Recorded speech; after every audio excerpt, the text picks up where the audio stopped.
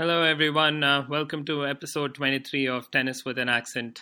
Normal service resumes with Anand and Saqib. Saqib was away at the Miami Open as a reporter, and so he has a lot to share with us about his experience. So today's podcast, it's going to take a bit of an interview form, and I'll be asking Saqib some tough questions on his experience in Miami and what it felt like to be in a room with some of the brightest stars, including Roger Federer and Rafael Nadal.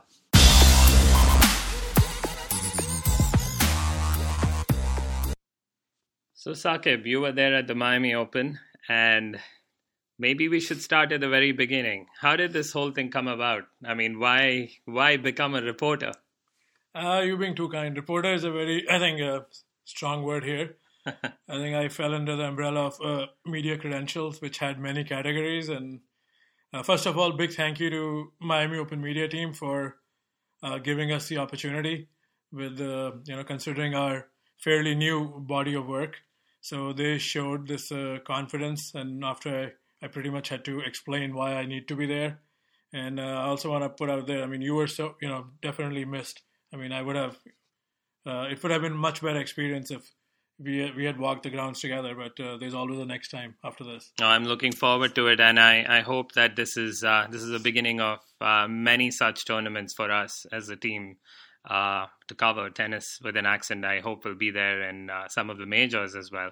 But Saqib, so you got there in Miami, and what was it like? I mean, walk us through maybe just your first impressions of being in the press room and meeting some of these players. It was, to be honest, I was, of course, intimidated because I've always attended, many events, even with you at the Open and Montreal and Hall of Fame in Newport. So this is a different experience going in restricted areas.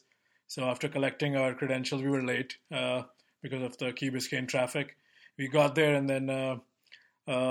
Again, a lot of rookie mistakes. I didn't request for a workspace. I thought that came, it was a given, but you had to request for it. How do you know these things? I mean, do you get to ask the organizers what are the things you need to prepare for? Or? Yeah, there's some sort of a welcome help desk in the media center, and then you go pretty much check yourself in. And the coolest thing was like 6-7 minutes after I checked in, Nick Lester was checking in behind me, and I'm saying, holy shit, this is, there's no way we should be sharing a workspace, but again, this is Nick Lester, the legendary commentator. Yeah, the Nick Lester, yeah. The Nick Lester, who we, by the way, hope to have on our program. Yeah, that's the plan. I mean, I was pretty shameless. I approached almost, whoever I could, again, I even bought my Becker book, thinking Becker would be there. My first book from 1987, but I was told the moment Andy Murray withdrew, British TV was not going to come in. They will just call in matches from UK. I see. And so you rubbed shoulders with the elites, with the very best. What about the players? Who was the first player that you caught sight of? When we were walking, just getting familiarized with the setting, I saw Burdick and then Nishikori and Sania Mirza.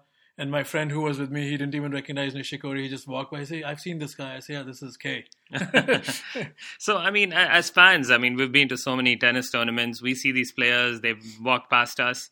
Did you feel different now? This time you're going in a different capacity and you're seeing the same players and you probably expect to see them over and over again?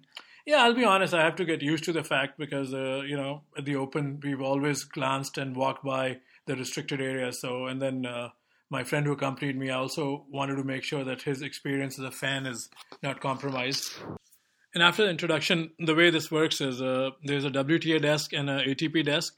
And you have to fill out interview request form. And in my case, I made it clear to them that I'm, podcast unit and would prefer one-on-one time. And one-on-one time is called a feature time. Anytime a player wins, he or she is obligated if she or he is requested for an interview. It could be in a small room. And the feature is depending on if the player is in doubles, they may or they may not want to do it. So my luck was running pretty slick with the WTA. Every girl I requested for lost. And I was focusing more on the ATP. So the first day and a half, I did not get any one-on-one interviews. But then I did attended the Francis TFO presser, and that's when it all changed. I see. And who was your first one-on-one conversation? My first one-on-one conversation is Timea Babos. Uh, After she won in doubles, she agreed for a one-on-one feature, and then I wrapped the event with another one-on-one with Svetlana Kuznetsova. That is awesome. I mean, I'm seriously, kicking myself for not being there, Saqib. I have to say that you got to speak with, almost every player on the tour. I don't want to, well, I'm going to bring it up, Saqib. I have to, because you actually asked a question of the great Roger Federer, and he gave us a 2-minute answer on it. It's on our website. But what was that like, going into that press room and preparing for that moment and then asking him that question? That was always at the back of the mind, that the moment I attended TFO. So I was learning, very quickly how it works. The ATP team or the WT team, whoever's player is being addressed in the room, they come first, do the mic testing. So as good students, I would always be the first one. I read that room when the announcement was made. Unlike in school where you're always in the back bench. Yeah, definitely. So I sat in the front, and then when Francis TFO came, and I just kind of appreciated, what a guy like him is going through. He was scheduled to meet TV and then a one-on-one interview. So I was thinking, what's the time demand of a Federer or a Nadal or a Venus or a Djokovic? And then next day, I started with Kei Nishikori and Milos Raonic, and I got, I think, it's on the Miami website, I got 4 questions each with both guys. So that was that really gave me some confidence. And then finally the big moment came when Rafa Nadal came, and then I could see the atmosphere in the room change. A lot of reporters almost doubled what I've seen combined for every single player up till then.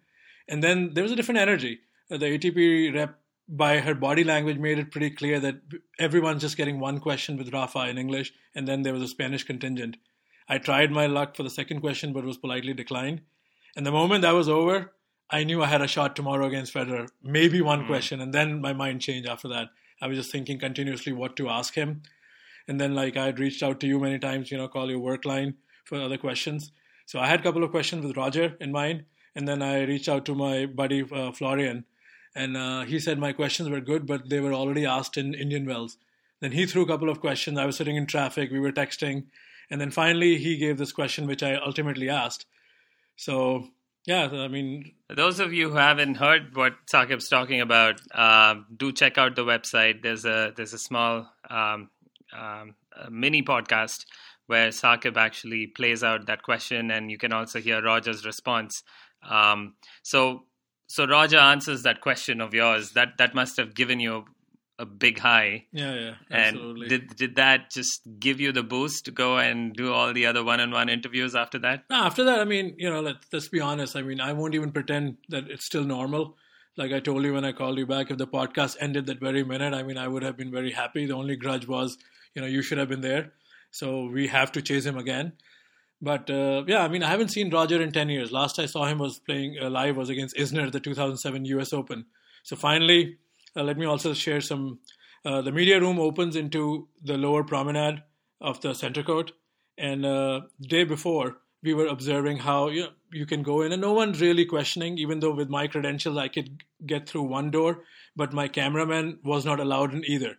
But we saw Nadal and Nishikori play, and the entire media gallery was empty. Nobody checked. So next day, my cameraman wasn't there, but I was texting him. I said, dude, today they're checking. And with Federer, when he walked in, that 2 media sets were full. And as media persons, we were advised not to take our cell phones. And I'm not kidding you. Every person in the media room when Federer walked into the center court, they took their... It was just like, as expected. Yes. And security's taking pictures. I mean, I've been to many tennis events, but this comeback of Roger at Miami, you had to be there. And then... things got interesting because I'm watching Roger for the first time live, and all of a sudden I go get water. The WTA rep told me Babos is ready, and I'm saying, holy, I don't want to miss Roger because not missing him, watching him play, but I want to attend his interview. And this is where you tell me you saw Babos standing right next to you taking a picture of Roger as well. No, that did not happen. And then I'd also requested for Jaziri because he's another guy I was following in before the tournament started, and he got extended in a third set with Lopez. So this is a mix zone interview, which I have with Jaziri on the side. So everything came down, and then I'm nervous. I don't want to miss Roger because Nadal came right after, and TFO came 40 minutes after. So I was not sure when Roger will come, but I cannot go back on my WTA commitment. So I'm waiting for Jaziri, 8 minutes to Babosh, and Roger is down a break. So I'm saying, okay, at least I'll get Roger. And my phone's not working, and all of a sudden Jaziri comes, and I told the guy, can I go first? Because he said, no, you're the only one who requested him. Wow. So Jaziri is a very nice guy. He comes and puts his arm around my shoulder, and I'm getting my recorder set. And then I look at him nervously. He said, what language? And I said, excuse me? He said, what language?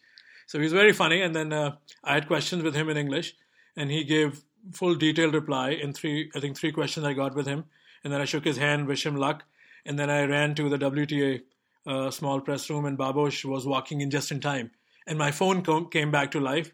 And then I hear Roger is done. And I say, okay, this is going to be really close if he comes directly. Uh-huh. But I was prepared. Babosh was one of my targets before I went there. So I had good questions for her. And then I made a blunder. I screwed up her country during the questions. And then she told me, you never call Hungarian, that she's from Romania. Yes. So that was embarrassing. And I plan to keep that moment because, that was a holy shit moment. But, it's there. So... yeah, we wrapped there, and then Babosh thanked for the interview, very gracious of her time. And then I went to the press room, and they say Roger Federer will be here in 18 minutes. And I'm sweating then. I'm still assuming... This played out like a movie, Saqib. It is. I mean, it truly is like a thriller. I mean, you're recounting every minute, and I got goosebumps listening to this. So then 2 minutes remaining, and then they had done the mic testing, and now I've rehearsed Florian's question 5-6 times, and I'm thinking sometimes like I stutter on the podcast when I get excited. I shouldn't do that. I should just air the question properly. And then obviously they say Roger Federer is coming, and then, I don't even know what that, moment meant. So I'm saying, okay, I'm not going to go first. And of course, after Nadal, what I've seen, this room was full. This has the most attendance, and they were like, of course, some Swiss media, and there were a couple of guys who have written books. And so I decided to wait for the first question, and first question was about TFO. And then I said, you know what, who knows if the lightning will strike. So I just raised my arm for the microphone. So I got the microphone, and then you heard the question in 2 minutes, 21 seconds. And that was my date with Tennis Destiny. 2 minutes, 21 seconds that will stay with you for a while. But I have to say, it's the beginning of something for us. And I mean, I think it signaled a moment. Saqib, you called me after you spoke with Roger. And, the person that was with me, she said I sounded like a teenager screaming on the phone when I heard about your question to Roger. And I'm sure you were equally excited at the other absolutely. end. I mean... But really for us, I think this is huge because, I mean, we have been speaking with some Grand Slam champions. We've been speaking with some top tennis players. But this is a huge break, and it takes our podcast to I think, along a different course as well. Now we're able to cover actual events where we're getting to see these players in person and actually get their opinions live. Which is phenomenal for our podcast. Yeah, and considering the company you were keeping there, I was nervous what kind of questions I have. But then there were a lot of people covering, I think, local newspapers, and people were writing books. So a lot of time the press conference would go out of course. Like a question was asked of Nishikori, but then you realize that everybody's there for a different reason. So I also got to ask Nishikori my favorite question: why does he get the 11 a.m. start? And he said he's pretty lousy at waking up in the morning. It's just done for TV. He would always want to play later in the day. Mm-hmm. And that is a topic I think we should pick up at some point, is why some players should get more of a preference. Especially if you're in the top 10 like Nishikori, you would think there's some fairness that needs to be attributed. But so tell me about the other reporters. I mean, so how did you feel about the general IQ, the tennis IQ of the crowd out there? Because I'm coming to a specific point, but let me first hear from you on what you think. General IQ of the crowd or the press room? The press room. Look, in the beginning, you're just trying to also not sound stupid. You have to absorb the environment, what people are asking. And I'm sometimes, I'm a shaky starter, but the moment I spoke with Kay and then Milos, I knew I can hang here. But at the same time, I was also aware there were a lot of names that I expected, and then I found out like the big names come later in these tournaments. So not to shortchange anyone, I was a rookie there. So I think as far as like legit questions, I held my own.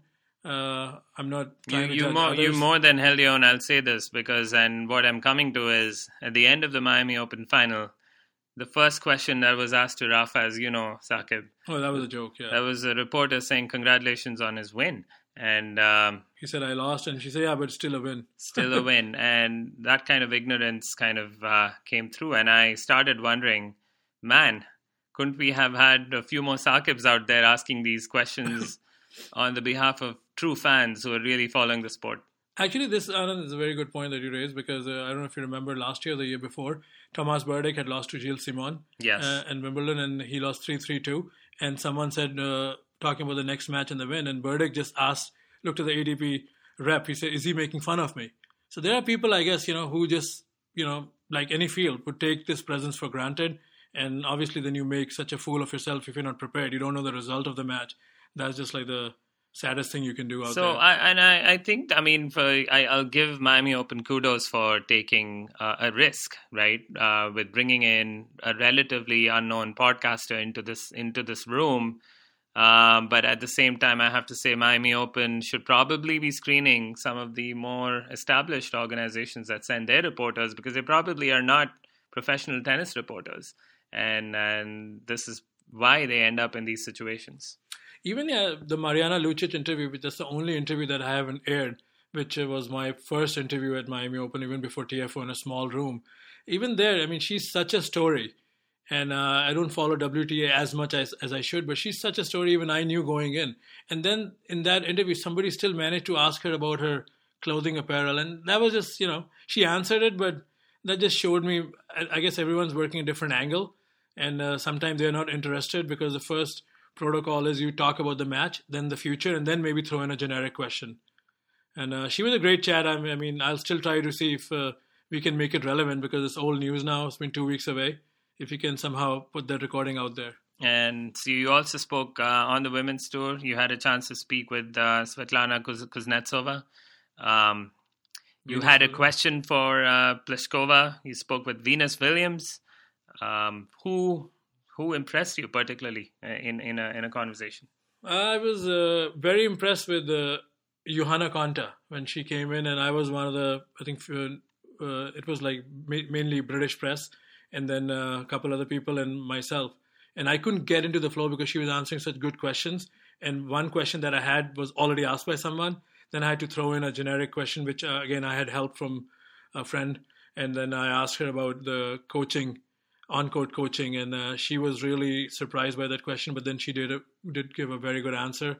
And then I also managed to ask her about surfaces. And she said as a player, she embraces all fast and slow courts. And but I think that was a very spontaneous interview. I was just impressed with the quality. If you remember, we picked Johanna. I picked Johanna Konta to win the Indian Wells tournament, and I picked her to win Australian Open. And I'm glad she came through finally. She's definitely one for the future, and she's probably going to win a slam this year the way she's playing right now. Yeah, she definitely. Assuming Serena Williams is not coming in the way. So let me ask you about Rafa. That was the other press that you sat. What is the dynamic there? How is the energy different from, say, a Roger Rafa setting versus, say, the others? Rafa, I wanted to talk about. I asked him the question about Moya and if there's a conscious effort to shorten the points because Rafa can play that aggressive forehand. He didn't really want to address that answer. He said Carlos is going to be on bench. He did his eyebrows, he rolled his, and typical Rafa manners. But then in the end, I was happy that he was shortening the points after the Kohlschreiber win. So there's emphasis back on the serve. So you gave him that idea pretty much. No, who am I to give the idea? I think he was working on it. I just was lucky to ask that question. You might as well take credit. But I want to share one instance in the second round when I spoke with Rafa again. Just kind of things that we know and we take for granted. This famed Australian rider, Craig Gabriel, was there, and he was asking the same question he asked Roger, and then he asked the same question next to Rafa, if at this stage in their career it's more about winning titles or becoming number one. And Rafa did not understand the question, so he had to ask the ATP rep, and she translated the question. And still, Rafa did not give, I think, the answer Craig was looking for. So that kind of made me appreciate how vulnerable a superstar like Nadal is, even though he speaks multiple languages. He needs help, and a lot of times, you just don't realize. how words that come out of their mouth could be misconstrued, and it was just that observation I felt that he needed help. So it makes him look very human. And he's come a long way. If you think about that, this is a guy who didn't speak a whole lot of English when he started out, and to get to this point, it's a journey for him. It's a learning curve for him in a different sort of way. I mean, he's a very polished guy, but was more appreciative. Like sometimes what we take for granted from these guys. And I was reading the Borg book when I was on the plane, and Borg said something that stuck with me as my mantra for Miami Open. He said he speaks in a second language, so he would always be short. And secondly, if a good journalist has watched the match, why is he asking the basic questions? So my goal was not to be stupid in those press conferences. Well, at least you didn't do what the other journalist did, who congratulated Rafa on the win. Come on, I mean, I'm not cocky, but I mean, that's just ridiculous. Yeah, so so this was a great experience. So tell us a little bit about the matches you watched. Which of the matches stood out to you? And maybe we'll pick one, and you can tell us why that was different from everything else. I mean, I was a Kyrgios fan for quite some time, but this tournament solidified what he brings, and I think I already spoke that briefly in the first Miami podcast I did. So I was just impressed the way this guy is. He has a different meter. While practicing, he's checking the crowd, and then he's so serious when the game is on. And this is the doubles match. And this guy he's oozing of talent now. It's a little too late because we all know how closely he played Roger, and he's such a big match player. So, and he's very polite with ball kids. And, this is Nick Kyrgios. He definitely does a lot of things that, we don't agree a lot of times. But he's like one guy who, every time I was courtside his match, he's saying thank you. And you could see he's just very polite with the kids and even the crowd. But then he does drop the F-bomb when someone's interfering. And he doesn't get along with Fergus Murphy, and he's very open. He said, you don't give this kind of violation to everyone. So... it's something I mean, having watched tennis in different tournaments, one of the things that stands out to me is there's some people that just have that aura, the star quality, the way they carry themselves in public, whether they're acting bratish or whether they're acting, like Roger, being all regal, they just stand out, these players, some of them that have that extra something. And so, many of them, it comes naturally to them. But now if you look at players like even Djokovic and Murray, they have that quality now because I think of who they become or the confidence they have in them. It just seems to be that way with Kyrgios as well. I think Kyrgios, I don't know if he'll ever become that kind of a champion. He has a talent, but a lot has to go right in terms of focus and, his drive. But as far as just the total package is concerned, I think he oozes personality. I think he's combined more than Djokovic and Murray ever put together. I mean, this is like Safin, McEnroe, Nastase, along those lines. This guy is on his own, He has his own rules. He's writing in a different ink than anyone else. And it would be a tragedy if this guy didn't go on and win multiple slams. When I spoke briefly with him in the mix zone, because I had a choice between him and Del Potro, and I had requested for him, so I stuck with Kyrgios. I watched the whole match, then I was waiting for him in the mix zone, and then he was pretty candid. He said 2 years ago he would have lost the Shumur match because he didn't start off well. He was serving, there was no rhythm, he was double faulting, but then his new mantra is point by point. He's in there for the long run, and he wants to show everyone that, it's heading in the right direction. I see. And so I also wanted to ask you about Malik Jaziri. So you picked him as your one-on-one, but what about him that impressed you? I mean, did you watch any of his matches? This is a name that's been around since, I think, Dubai 2013. He took a set of Federer, and he's, I think, the highest-ranked Arab guy. But I knew, he's playing well coming in, especially he reached, I think, the fourth round Indian Wells against He Sock. lost to Sock. Yeah. So I wanted to keep a tab on him, and his draw was something that was winnable because he had a Feliciano Lopez who's kind of sliding, and Jaziri's on the up. And then his tricky match was against a dog, and Dolgopolov pulled out with an elbow injury after the first set, won by Jaziri. So since then, I was playing focus, and I kind of predicted with my friend that, Jaziri will win against Lopez, and, we should apply for the interview. Because if he loses, he doesn't have to do the interview. So he's one guy, again, he's a late bloomer at 33. Even Gimelstob was saying the culture he came from, there was no gym and fitness associated with tennis. So this guy is really coming into his own now.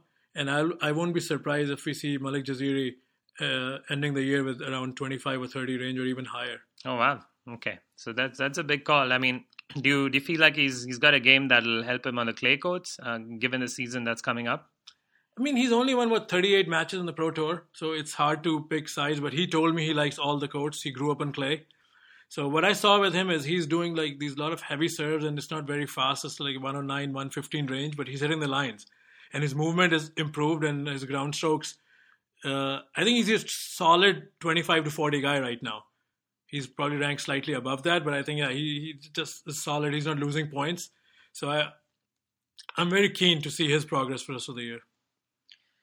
So this sounds like a wonderful experience, Saqib. I think with every experience you narrate, I feel like I've missed more and more. No, there's more the motivation now, You should. I can't wait to go to the next event, and I hope another tournament gives us a break like Miami Open did. But before we close on this topic, I wanted to ask you, if you had to change something about the way you prepped for this, for this Open, or there's something you needed to know ahead of time, what would that be?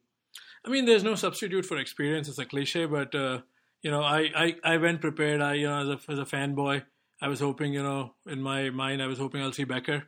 So these kind of things, you don't know how it's going to work. And I was not even sure that I will get a shot at Roger, because I was expecting the World Times and all these people to be there. But I guess these people come late, and if they're doing TV, they probably don't even attend the pressers. So I definitely know what not to do. And one thing I wouldn't do again is first day I put 4 or 5 names requests, and I guess that didn't sit well with the ATP, and they said only 1 email per day, and we can see what we can do. But the reps were very nice after. They worked closely with me, and hopefully if our paths cross again, I've left an impression. So they will give me a one-on-one next time. And that's what I heard. You said Kuznetsova was very impressed with the interview. When you left, she actually complimented some of the questions that you had asked. Yeah, I mean, that'll be like, that was just strictly for you, not for the audience, beating my own. Why not? No, I was saying my goodbye, so I met this gentleman, Jeff Watson. I think he's one of the reps who accompanied few players, and Kuznetsova one of them. So I just said thanks for the opportunity, and I want to apologize if I was being too pushy, because every day I would go to the desk and see what the status is for a potential interview. And he said, no, you did a great job, and Sweta was happy. And a lot of times people come request these interviews and they're not prepared, so that was like a pat on my back, and That's awesome. I mean, for all of you who are listening to the podcast, there is one particular episode where Saqib recorded a solo.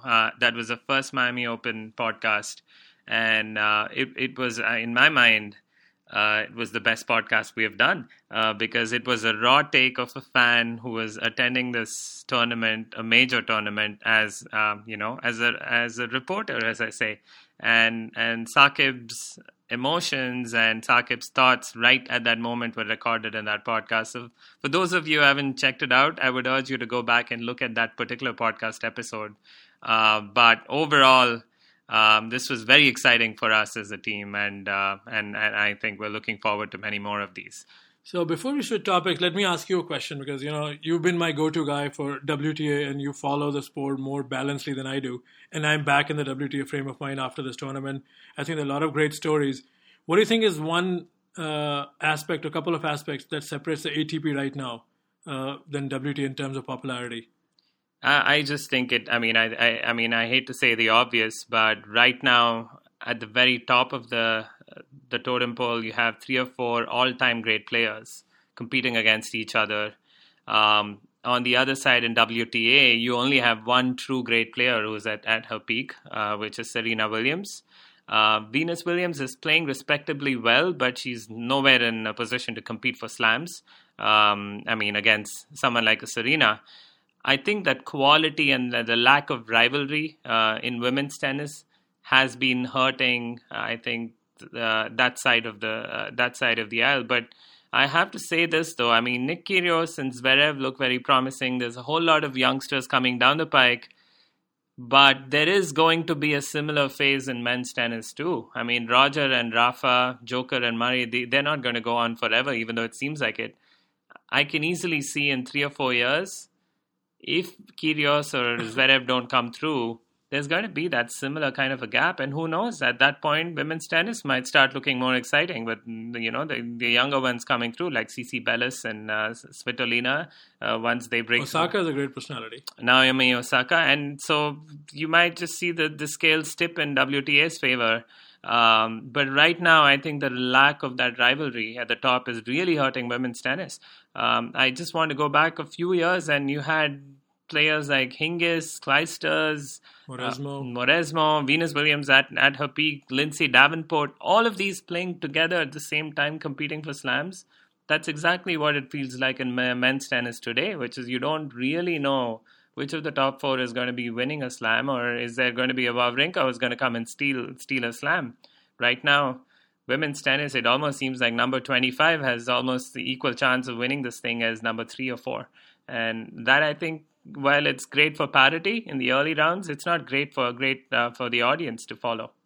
Yeah, I think you're absolutely right with the rivalry part, because the era you mentioned, the big rivalry for a couple of years was Justine Henin and Serena Williams. That's a spark that's needed. Maybe like a Pliskova or someone, maybe Azarenka comes back. Someone has to just, play a couple of back-to-back finals to make it for a more compelling theater. I mean, WTA is not far behind, but I think they're just missing a rivalry. You're right. And someone with charisma, someone with a lot of personality, I think. And this is why even here, ATP right now is looking good with the likes of Kyrgios and Zverev. But again, women's tennis does start sooner than men's. I mean, you have 16, 17-year-olds making a mark in women's tennis, and we may not be seeing that player yet, but they might quickly come through in the next 3 or 4 years. So before we sign off, there's one last thing I wanted to ask Saqib. As Indian tennis fans, there's been this crazy episode, this fight between Mahesh Bhupathi and Leander Paes. What's happened, let me quickly recap, is Mahesh Bhupathi, who's the captain for India's Davis Cup team, did not pick Leander Paes as the doubles option on the team. And Leander is a legend in Davis Cup. And so he obviously was very peeved, and he left early before the tie was finished. He left the team. And he was not on the team, so he had every right to leave. He had every right to leave. And Mahesh Bhupathi actually made their WhatsApp conversation public. This is as juvenile as it gets, by the way. And Leander said something in return. And so it's been, what I would say, a pissing match between the two of them. And what are your thoughts? I mean, why is it so messed up? I think it's personal.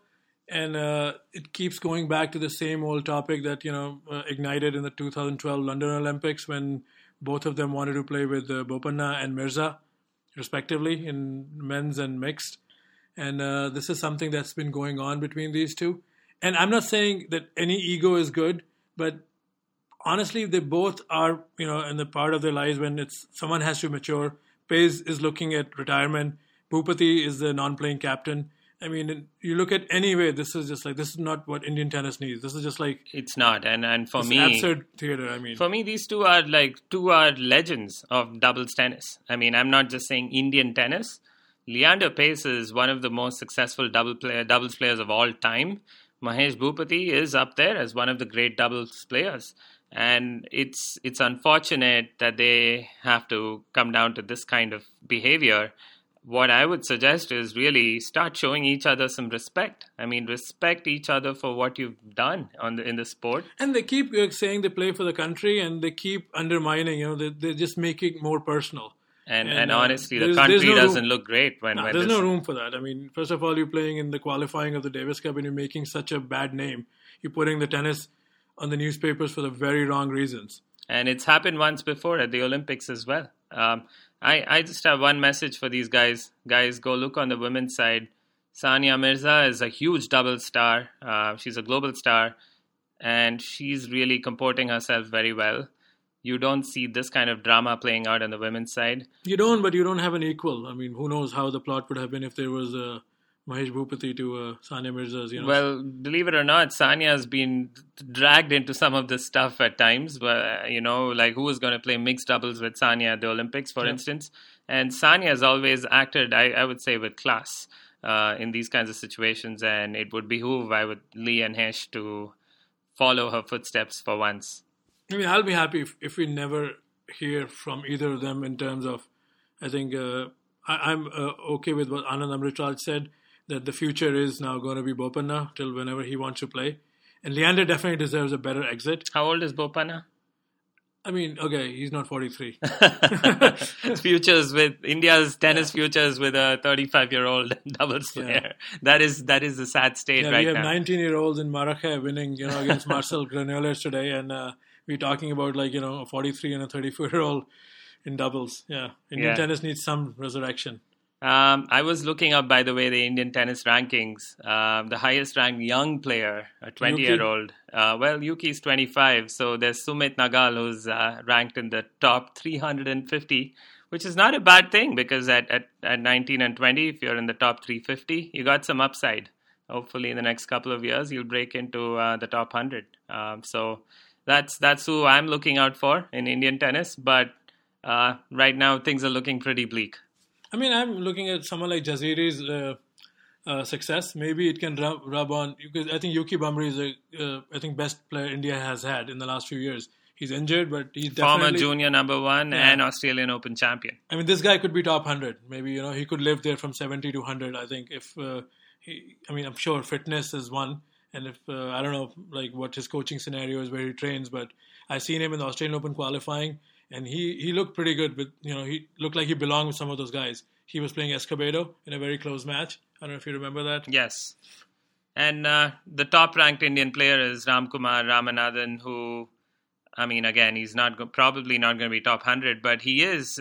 He has shown some impressive results, and probably he's another guy who you can see coming close to that 100 ranking. Okay. Let's see. Let's hope for the best. All right, so thanks everyone for another great episode with Saqib and his experience at Miami Open. We are looking forward to covering many more tournaments in the future, and that would include some of the Grand Slams. Maybe we'll be at the US Open, Saqib. What do you say? That was the original goal. Federer's ahead of his plan. The plan was to apply for media credentials one day, and 2018 US Open. But this is all too good. So yeah, why not? Let's try for the US Open next. All right. Thanks, everyone. Thank you. Have a good night.